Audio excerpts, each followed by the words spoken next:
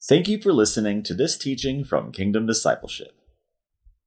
In Galatians chapter 1, the Apostle Paul gives a detailed testimony of his conversion to Jesus Christ. Do you have a lifestyle of consistently testifying to the work of Jesus Christ in your life? It is certainly our joy and our responsibility to increasingly speak about Jesus and testify to his overwhelming love and grace and mercy and goodness in every aspect of our lives.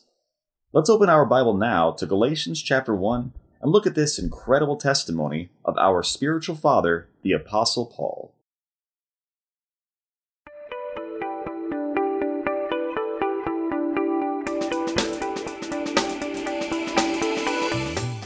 Well, good morning and welcome to another teaching. It is a Sunday morning here in Texas, and hopefully y'all loving on Jesus, spending time with Jesus, growing to know Jesus, growing to love him, growing to know his love for you, and above all, growing to obey him more and more and more in every aspect of your life, spiritually, physically, emotionally, financially, and relationally.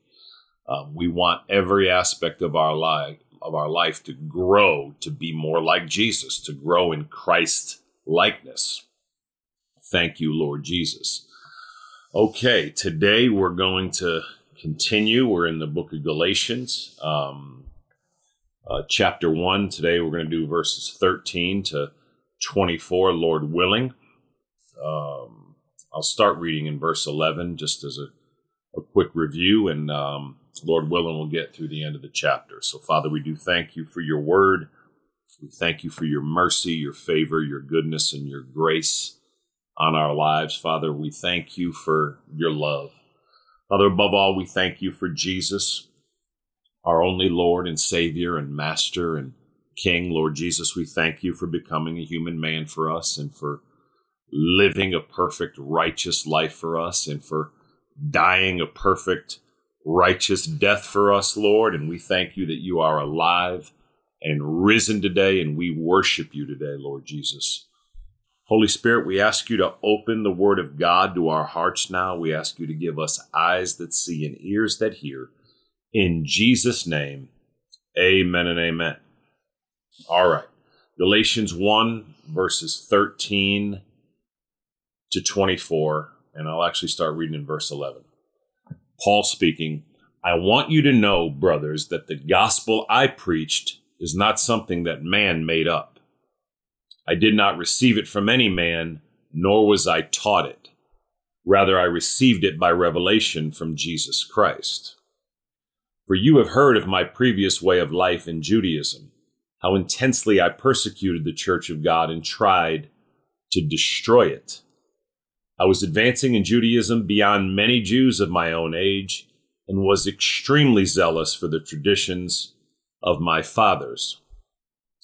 But when God, who set me apart from birth and called me by his grace, was pleased to reveal his Son in me so that I might preach him among the Gentiles, I did not consult any man, nor did I go up to Jerusalem to see those who were apostles before I was.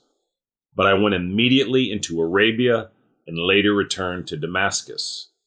Then after 3 years, I went up to Jerusalem to get acquainted with Peter and stayed with him 15 days. I saw none of the other apostles, only James, the Lord's brother. I assure you before God that what I am writing you is no lie. Later, I went to Syria and Cilicia.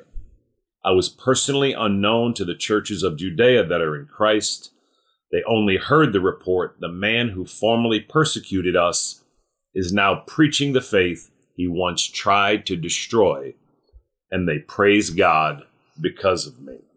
Thank you, Lord Jesus. And Lord Jesus, we do thank you for the Apostle Paul. We thank you, Lord Jesus, for calling this man, and we do praise you, Lord, for calling Paul and for the work, Lord, that you did in him and through him, Lord, and the work that was accomplished in the ministry that you gave him. Father, I thank you for all of us that you have called into your kingdom. I thank you for your mercy and your favor and your goodness and your grace. And we do praise you today, Father, Son, and Holy Spirit. Thank you, Lord Jesus. Okay, so we got through verse 12 last time, so we'll just do a quick review in 11 and 12. Paul said, I want you to know, verse 11, brothers, that the gospel I preached is not something that man made up. Every other religion beside biblical Christianity is man-made. Now, the Old Testament is given to us. It's the Word of God. But without the New Testament, it's incomplete. Okay, so if you're in Judaism today, if you're Jewish today, and you have not received Jesus Christ, then your faith is incomplete. It's only in Jesus Christ that we can be forgiven of our sins, that we can have relationship with the triune God, God the Father, God the Son, and God the Holy Spirit, that we can be delivered from eternal hell, and that we can ultimately go to heaven when we die. And then all the other religions, whatever they may be, Buddhism, Hinduism, Islam, all the New Age religions, all the perverted different denominations of Christianity, all of these are man-made, okay? Only true biblical Orthodox Christianity is true Christianity. And what I mean by that is just the plain revelation given to us in the scriptures, okay? This is why we do this. We just go through the Word of God verse by verse so we can just teach the Word of God. We can just get the Word of God out there so people can hear it and learn from it and be encouraged and built up in it. But he says in verse 11, I want you to know, brothers, that the gospel I preached is not something man made up. I did not receive it from any man, nor was I taught it. Rather, I received it by revelation from Jesus Christ. Paul, unlike the rest of us, okay, all of us as Christians were taught the gospel from someone else. We may have been taught it just by reading the Bible, right? By reading what Paul wrote here, we learned from Paul the revelation of Jesus Christ, okay? We all hear the gospel. We hear it preached. We might have read it in a tract somewhere. We might have heard it in church. We might have heard it from our parents. But all of us as Christians today receive the gospel from some servant of Jesus Christ, right? And again, we may have just be reading our Bible and received it from Paul here. That's not what happened with Paul. Paul received the gospel of Jesus Christ directly from Jesus. You can see the account in Acts chapter 9, where he's headed to persecute the church, as he's going to say here in verse 13. He's knocked off his horse, and Jesus himself reveals himself to Paul, rebukes Paul for all the persecution that Paul was doing against Christians, and then calls them into his service. It's incredible. So again, we all learn the gospel, okay? The gospel, the good news, right? That a Savior has come, that Jesus Christ, God the Son, became a human man for all the world. He lived a perfect, righteous, obedient life on behalf of all of us, and died a perfect, righteous, obedient death on our behalf and in our place, and was raised from the dead. Okay? Now, when we believe that and put our full trust and confidence and faith in Christ alone and what he did on our behalf and in our place, we're saved from our sin. All of our sin, personally, past sin, present sin, and future sin, is credited to Jesus at the cross.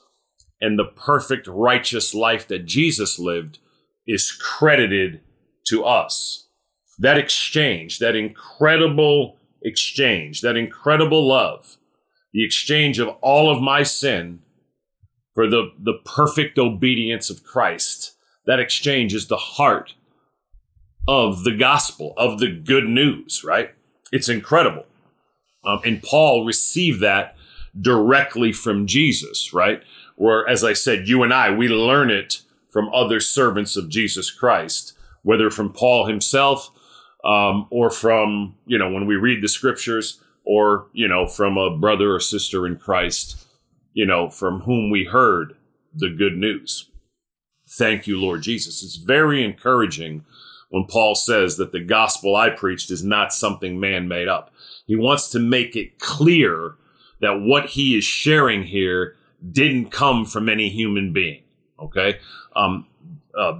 Biblical Christianity is not some made up notion in the mind of man.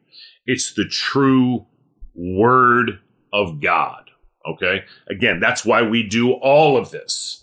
If it was just something made up by man, this whole thing would be a ridiculous waste of time, right? All right, wrap. Verse 13. Paul speaking says, "For you have heard of my previous way of life in Judaism, how intensely I persecuted the church of God and tried to destroy it." Paul now is giving a testimony, right? He's giving his testimony of what his life was like before he came to Christ. The value of our testimony it cannot be overstated. Again, your testimony, and our testimonies never end. There's a testimony for how we came to Christ. There's a testimony for how we came to understand the gospel and gave our lives to Jesus Christ. And for some of us, it's a radical testimony. For others, you were born and raised in Jesus Christ, and you were a Christian and genuinely believed and trusted in Jesus Christ for as long as you can remember. And so we want to certainly testify about that, but we want to consistently give testimony for what Jesus is doing in our lives and how he's doing it, right? Revelation 12:11 says they overcame by the blood of the Lamb and the word of their testimony. Okay, so we become overcomers, right? We become victorious in our walk with Christ. First, by the blood of Christ. Revelation 12:11, they overcame by the blood of the Lamb. It's always Jesus first, okay? That's why we don't get any credit for it, okay? It's always Jesus first that allows us to overcome. But it says they overcame by the blood of the Lamb and the word of their testimony. So after trusting in Christ, we continually testify for the rest of our lives to what Jesus is doing and how he's done it in every aspect of our lives, right?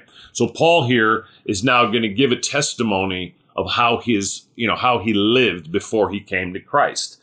And he says here that they've already heard this. So he says, "For you have heard," verse 13, "of my previous way of life in Judaism, how intensely I persecuted the church of God and tried to destroy it." Now, obviously, this isn't complimentary.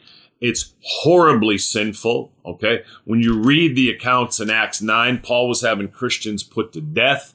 When you read the account and the incredible account in Acts 7, Paul had Stephen put to death, the first martyr for Jesus Christ. He was Saul at the time. And, he changed his name to Paul after becoming a Christian.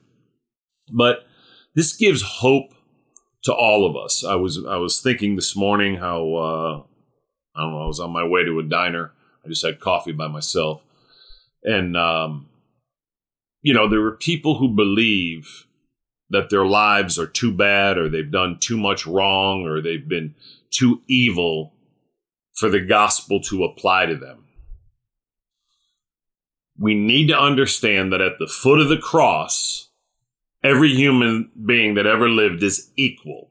We are all equal at the foot of the cross of Jesus Christ, which is to say, all of us need a Savior. Every single human being is sinful and falls short of God's holy standard. Romans 3:23, right? Jesus out of his own mouth in John 14 said, "I am the way and the truth and the life. No one comes to the Father except through me." John 14:6. But there are many people, and, all of us have lived at different levels of disobedience. All of us have lived at different levels of sinfulness. Now, I'll say again, it doesn't matter whether you're Hitler or the most seemingly innocent person in the world. Every single person needs a Savior, okay? Every person is sinful. Every person, is headed for eternal hell without Jesus Christ. But again, just like, all of us do different levels of good deeds and good works, all of us have different levels of sinfulness and wickedness and disobedience in our lives.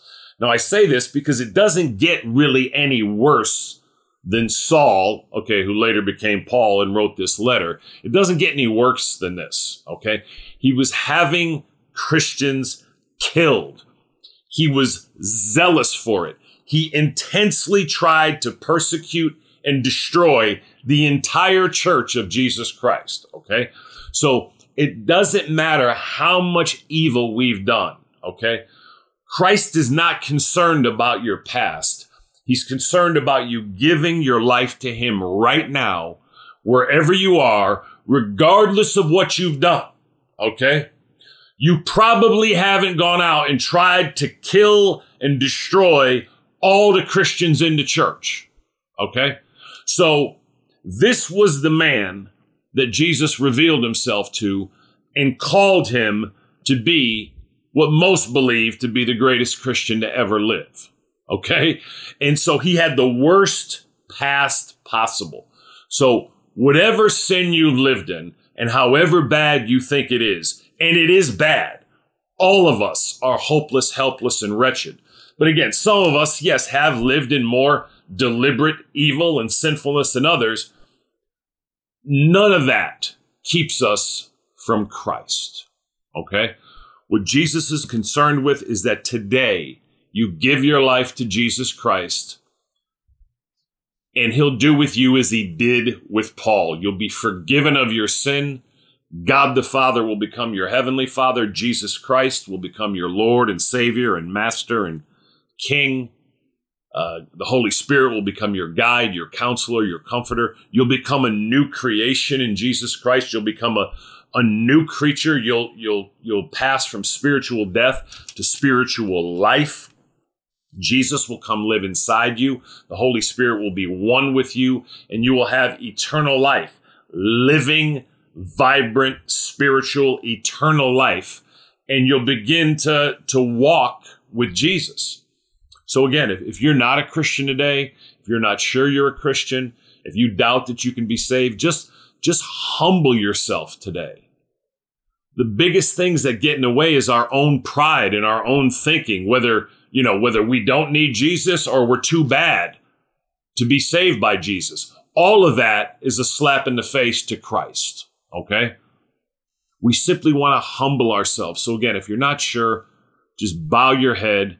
Romans 10:13 says that everyone who calls on the name of the Lord will be saved. It's important we understand it's not our words that saved us. We don't just puppet some words and we're saved. We do use our words, however, to communicate our heart to the Lord, right? And so it's the genuineness and sincerity and humility of your heart that matters. But just bow your head today and pray to Jesus. Lord Jesus, I confess that I am a sinful person. I admit it, Lord. I'm sinful. I've done wrong, Lord. And Lord, I know that I'm hopeless and helpless and desperate without you. But Jesus, I believe you are the Son of God. And I believe that you came into this world and lived a perfect, righteous life, even for me, and died a perfect, righteous death, even for me. And I believe, Lord Jesus, that you are alive and risen today. And I therefore ask you, Lord Jesus, to come into my heart. I ask you to be the Lord of my life. I ask you to save me from my sin and to bring me to heaven when I die. Lord Jesus, I place all my faith and hope and confidence and trust in you alone to save me and to be my everlasting Lord and God.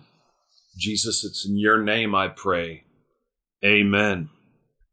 Again, that's how you become a Christian, is just giving your heart to Jesus Christ. John 1:12 says that to all who received him, Jesus, to those who believed in his name, he gave the right to become children of God. And it's important we understand that it doesn't matter what our past is, okay? Verse 13, the Apostle Paul says, "For you have heard of my previous way of life in Judaism, how intensely I persecuted the church of God and tried to destroy it. Some of the most effective Christians in history were people who had the most sinful lives before they gave their life to Christ, because they always understood, right? Really the price paid. Oftentimes when we haven't lived what we perceive to be a very bad or a very sinful life, we don't really understand how sinful we are and our desperate need of Jesus. We don't understand that without Jesus, only eternal hell awaits, okay? So again, every single one of us needs Jesus, whether we think we've only sinned a little, which none of us have. All of us are horrible sinners, right? Or whether we actually have, in practical fact, lived, an evil, outwardly, just consistently sinful life throughout all our days, okay? Whatever level of sin we've lived in, okay, the work of Jesus Christ at the cross is sufficient for all of it, okay?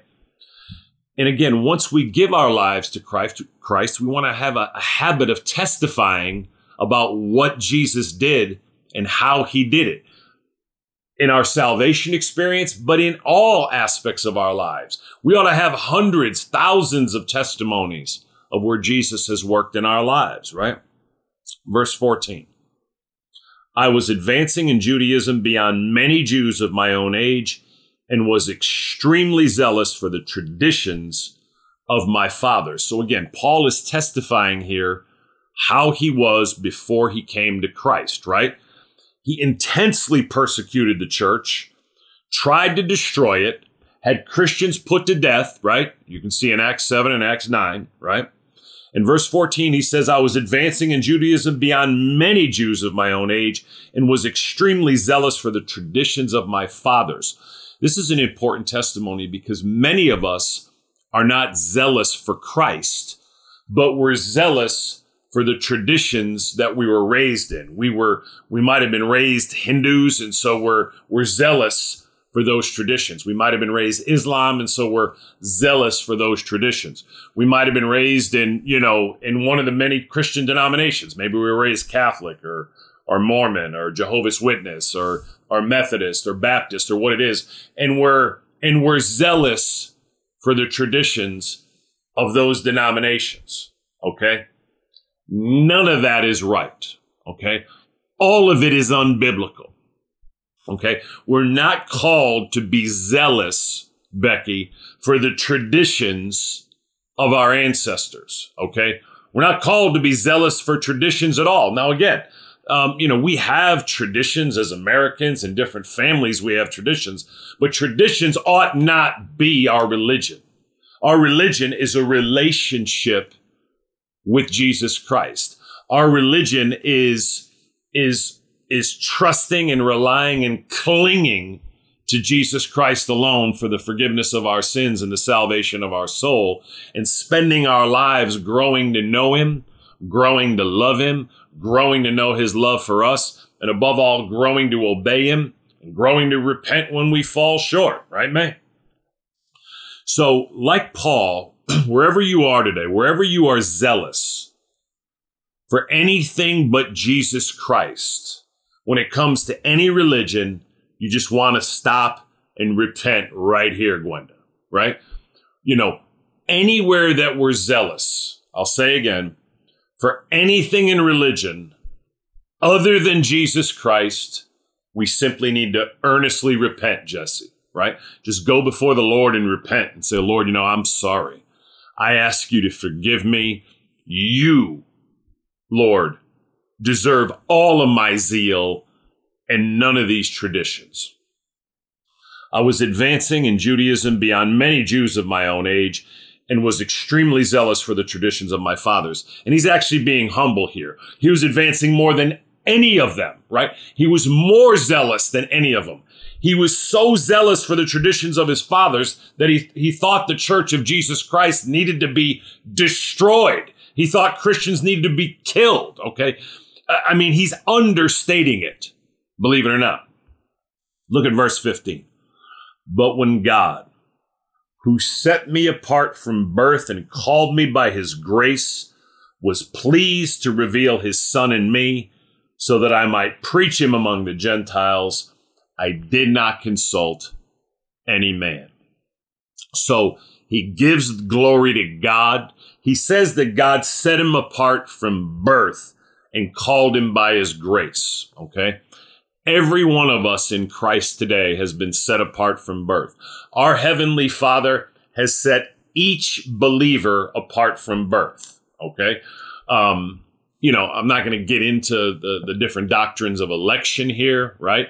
And again, there are only two, real conversations on election. And that is, what was the cause of God setting you apart from birth? A Calvinist believes that God chose you before you were born, and it had nothing to do with anything that you would believe or do. Okay. Where, a certain Baptist or Wesleyan Methodist, or Arminian believe that certainly God did set you apart from birth, but they believe it's because, he foreknew, right? Romans 8:29, he foreknew that when presented with the gospel of Jesus Christ, you would of your own will give your life to Jesus Christ. Okay. 1 Timothy 2:4 says it's God's will that all human beings be saved. 2 Peter 3:9 says that it's God's will that no human being perish, that everyone come and give their lives to Jesus Christ and receive Jesus Christ as their Lord and Savior. But every single one of us that has given our lives to Christ, it happened before even the world, Ephesians 1 says, right? We were elect before the foundations of the world, right? Even before the world was created, we were chosen in Christ. So, again, the theological, tension that comes in the church, and it is an important doctrine, comes down to what was the reasoning behind God's choosing you and choosing me for salvation. And again, one side believes it had nothing to do with us whatsoever in any manner or in any way. And the other side believes that, that God, foreknowing who, when presented with the gospel of Jesus Christ, who would receive it, and knowing who would reject it, makes sure that all who would receive it, hear it, and chose before the world began those people that would receive it. So, again, the scripture, has throughout the Bible, you'll see arguments for both sides, right? When you get into Romans 9, you see an immense focus on God's sovereignty, right? He says, I will have mercy on whom I have mercy. And yet we can go through, countless other scriptures like we just did, 1 Timothy 2:4, 2 Peter 3:9, John 3:16, for God so loved the world that he gave his only begotten son, that whosoever believes in him shall be saved. And so this is kind of an in-house argument that is those of us who have a passion for theology and a zeal for theology, we bounce these things around. And generally, the more passionate we are, the more on one side we are. Personally, I'm not certain, right, which one of these is correct, because, there are doctrines on both sides. There are scriptures on both sides. And the reality is it's not fully revealed. The whole argument comes down to the sovereignty of God and the free will of human beings and where they intersect regarding, our salvation, right? So, but the fact is, Paul says, but when God, who set me apart from birth and called me by his grace, all of us who've come to know Jesus Christ have been set apart from birth and called by the grace of God, right? We're not saved by anything we've done, but by God's grace and mercy, right? In receiving Jesus Christ as our only Lord and Savior. Nothing we do saves us. Simply receiving and trusting in Christ, humbling ourselves and receiving Jesus is the only way for all 8 billion people in the world to be saved. He says, but when God, who set me apart from birth and called me by his grace, was pleased to reveal his Son in me, so that I might preach him among the Gentiles, I did not consult any man. So now he's moved into the aspect of his testimony of when Jesus revealed himself to him. And he's showing that to them now. He talked about what he was like before he came to Christ. And now when Jesus revealed himself to Paul, we can see the story in Acts chapter 9 and the account and how it happened. Jesus revealed himself, the Son of God, revealed himself. But when God, who set me apart from birth and called me by his grace, was pleased to reveal his Son in me, so that I might preach him among the Gentiles, I did not consult any man. So again, if you're in Christ today, God the Father has been pleased to reveal God the Son to you, all right? And receiving God the Son, you receive God the Holy Spirit comes to live in you. And again, we can see the cooperation of the triune God, God the Father, God the Son, and God the Holy Spirit in the work of salvation and in every aspect of our lives, right? Thank you, Lord Jesus. Thank you, Father. Thank you, Holy Spirit. He wants to make it clear at the end of 16 that I did not consult any man. So he did not receive the gospel from any man or any woman. He wasn't taught it, right? And then when Jesus revealed it to Paul personally, right? When Paul received the gospel and the understanding of the gospel directly from Jesus Christ, right? He didn't consult any man even then, okay? We're not trusting in men and women. Our trust is in Jesus Christ alone, okay? We trust the Word of God, the Bible. We give our lives to Jesus. You don't have to ask any minister, any pastor, not your mom, not your dad. You don't need permission from anyone. Jesus is calling all 8 billion people in the world to himself today. Okay? You don't need to consult any person, no pastor, no elder, no church leader, no family member, no friend. There is no authority to consult. God the Father has given his Son, God the Son, Jesus Christ, who lived a perfect righteous life and died a torturous death. And we need consult anyone, nor ought we consult anyone. The Son of God has given his life that we might receive him, and we don't need approval from anyone on that. Paul didn't consult any person when he did it, and nor do you and I, okay? I did not consult any man, nor did I go up to Jerusalem to see those who were apostles before I was. But I went immediately into Arabia and later returned to Damascus. So again, you see how he's given a detailed explanation of what happened in his conversion. Excuse me. He's doing this. He's being so detailed about his conversion to Jesus Christ so that when you and I read it, and when his readers read it, all the different churches in this province of Galatia, right?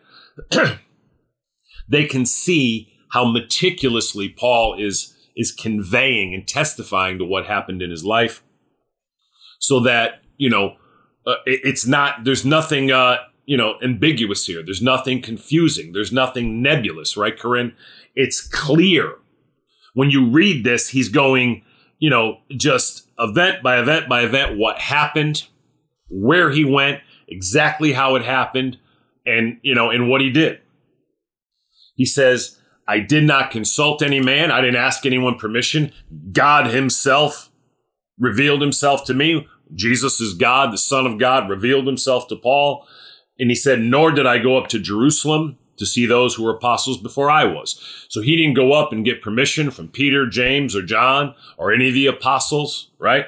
He says, but I went immediately into Arabia and later returned to Damascus. Okay. And you can see these in, when you read through the end of Acts 9, and you go on through, 10 and 11, you can see just the, and the whole book of Acts will chronicle, some of the life of the apostles that walk with Jesus, but most of it will chronicle the life of the apostle Paul. Okay. Now in verse 18, he says, then after 3 years, I went up to Jerusalem to get acquainted with Peter and stayed with him 15 days. So 3 years pass, okay, where he's just studying and growing in Christ, growing in his relationship with Christ, growing in his knowledge of the Word of God. Then after 3 years, okay, Paul goes up to Jerusalem and he gets acquainted to know Peter, and he stays with him, he says specifically 15 days. So again, do you see the certainty of all these things, right? He didn't say a few days, he didn't say a while. I mean, look at the specifics as you go through this. I did not consult any man. I didn't go up to Jerusalem to see those who were apostles before I was.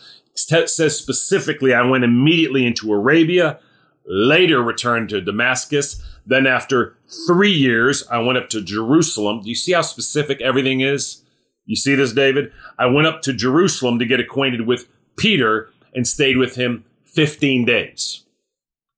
Verse 19, I saw none of the other apostles, only James, the Lord's brother. Okay, James was the half-brother of Jesus.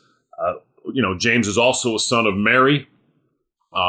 James obviously was a son of Mary and Joseph, where, Jesus was a son of Mary and God, right? Because it was God who made Mary pregnant with Jesus, right? Verse 19, I saw none of the other apostles, only James, the Lord's brother. Now, James, after the resurrection of Jesus Christ, gave his life to Jesus Christ, right? And he was the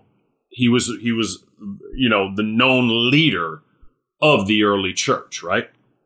Verse 20. And look at this. So he goes through all of these specifics. He's detailed in such a specific way. He's giving you every little thing that happened. You see that, Chris? He's detailing every single aspect of his life, where he was, how long he was there, who he spent time with, okay? What he did do, what he didn't do. And look at verse 20. I assure you before God that what I am writing you is no lie. Wow. Let that verse sink in. It's one of the most important verses in the Bible. They're all important, Scott, but I assure you before God that what I am writing you is no lie. You hear that, Chloe? I assure you before God that what I am writing you is no lie. When we don't believe biblical Christianity, when we don't believe what's written in the Bible, when we don't believe that Jesus is the Son of God, okay, we're not only calling Jesus a liar, who in John 14:6 said, I am the way, the truth, and the life. No one comes to the Father except through me. We're calling God the Father a liar. We're calling God the Holy Spirit a liar. And we're calling this apostle, this man, Paul, we're saying, Paul, you're either a liar or you're delusional or you're crazy or you're just deceptive or you're manipulative or you're misleading. Okay? He says in verse 20, I assure you before God that what I am writing you is no lie, okay? This really happened, okay? All of this is true. Every aspect of this is true. God the Son, Jesus Christ, revealed himself to the Apostle Paul, okay? Then called him to be his apostle and to preach the gospel that all the world, Jews and Gentiles, remember he says to the Gentiles, Peter went to the Jews, Paul to the Gentiles, and when you look back on history, Paul's, the ministry that Jesus had in Paul has had a massive billions upon billions worldwide effect. Peter also an incredible man of God, but his ministry with the Jewish people has been stuck for the last 2,000 years, right? And still, the vast majority of Jewish people have not received Jesus Christ as their Lord and Savior, as they absolutely need to do. Okay, now remember, there are only two groups of people in the Bible. People that are Jews and those who are non-Jews. And those of us like myself who are non-Jews are called Gentiles. Paul said, I assure you before God that what I am writing you is no lie. I mean, that verse to me, again, it's such an encouraging verse. It's all true. It's all real. Paul said, I assure you, it's not a lie, that God the Son, Jesus Christ, became a human man, lived a perfect life, died a perfect death, was raised from the dead, and that only by trusting in him, Kristen, right? Only by relying in him, Lauren, right? Only by clinging to him, Nathan, can you be forgiven of your sins? Can you come into relationship with the triune God? Can you avoid eternity in hell? And can you ultimately go to heaven when you die and spend eternity with God the Father, God the Son, Jesus, and God the Holy Spirit? Paul said, I assure you before God that what I am writing you is no lie. None of it's a lie, nor is anything. All the details he just gave you of his conversion. He wasn't lying that he persecuted the church and tried to destroy it. He wasn't lying that he was zealously trying to pursue the traditions of his fathers, right? He wasn't lying that he was advancing in Judaism, although he was more humble than he could have been there. He could have said, I was advancing more than anyone, right?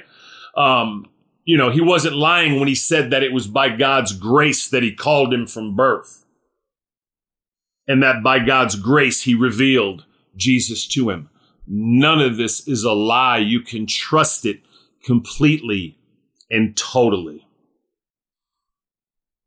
I assure you before God that what I'm writing you is no lie. Biblical Christianity is the truth.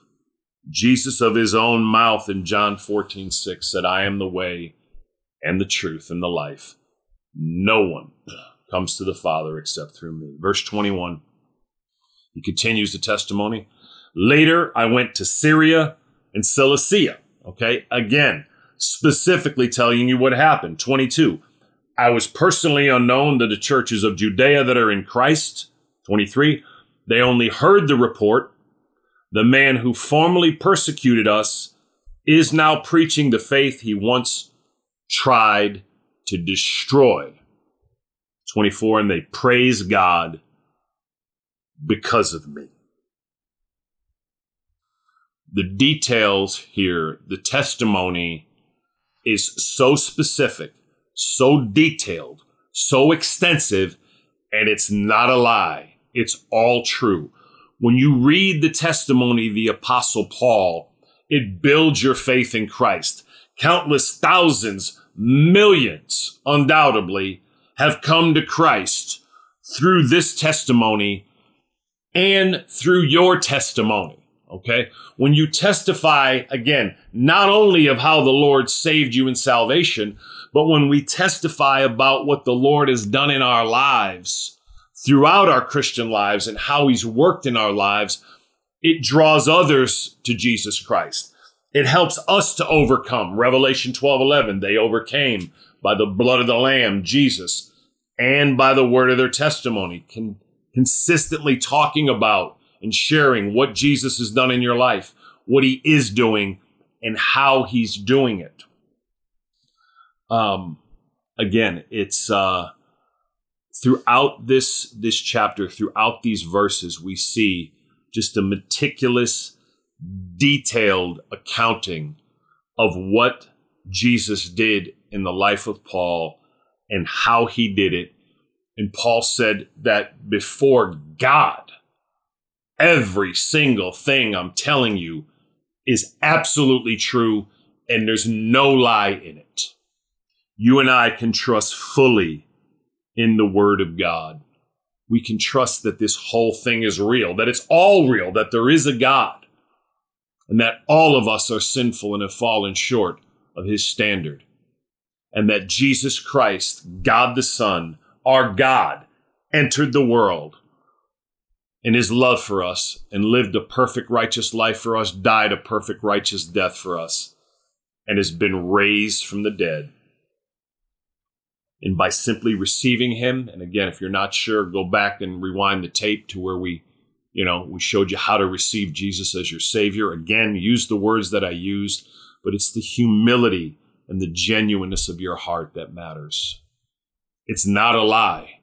This whole thing is true. And just as Paul gave this detailed testimony, you and I need to have a lifestyle, Stephen, of consistently testifying to what Jesus is doing.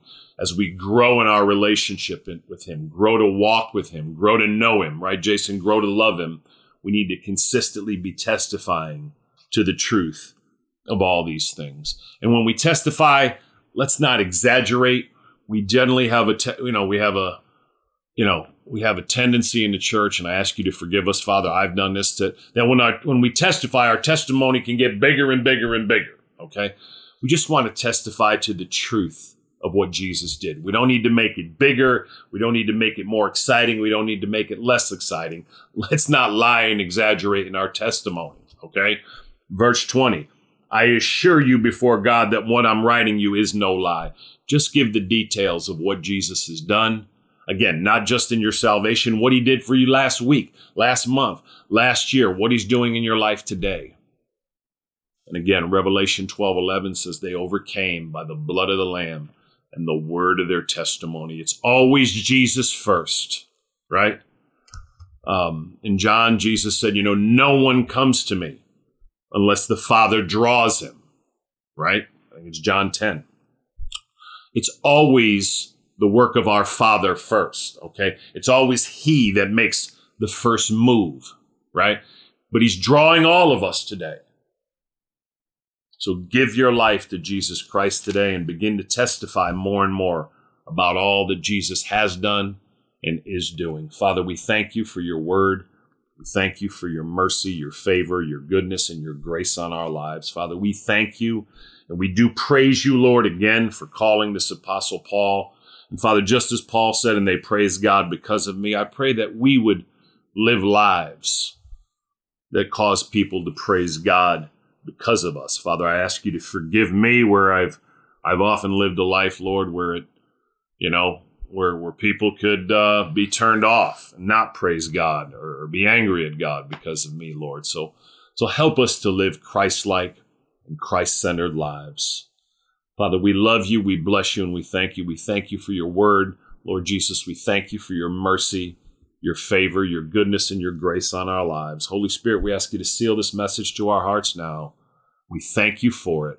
Give us eyes that see Jesus and ears that hear him, we pray. In Jesus' name, amen and amen.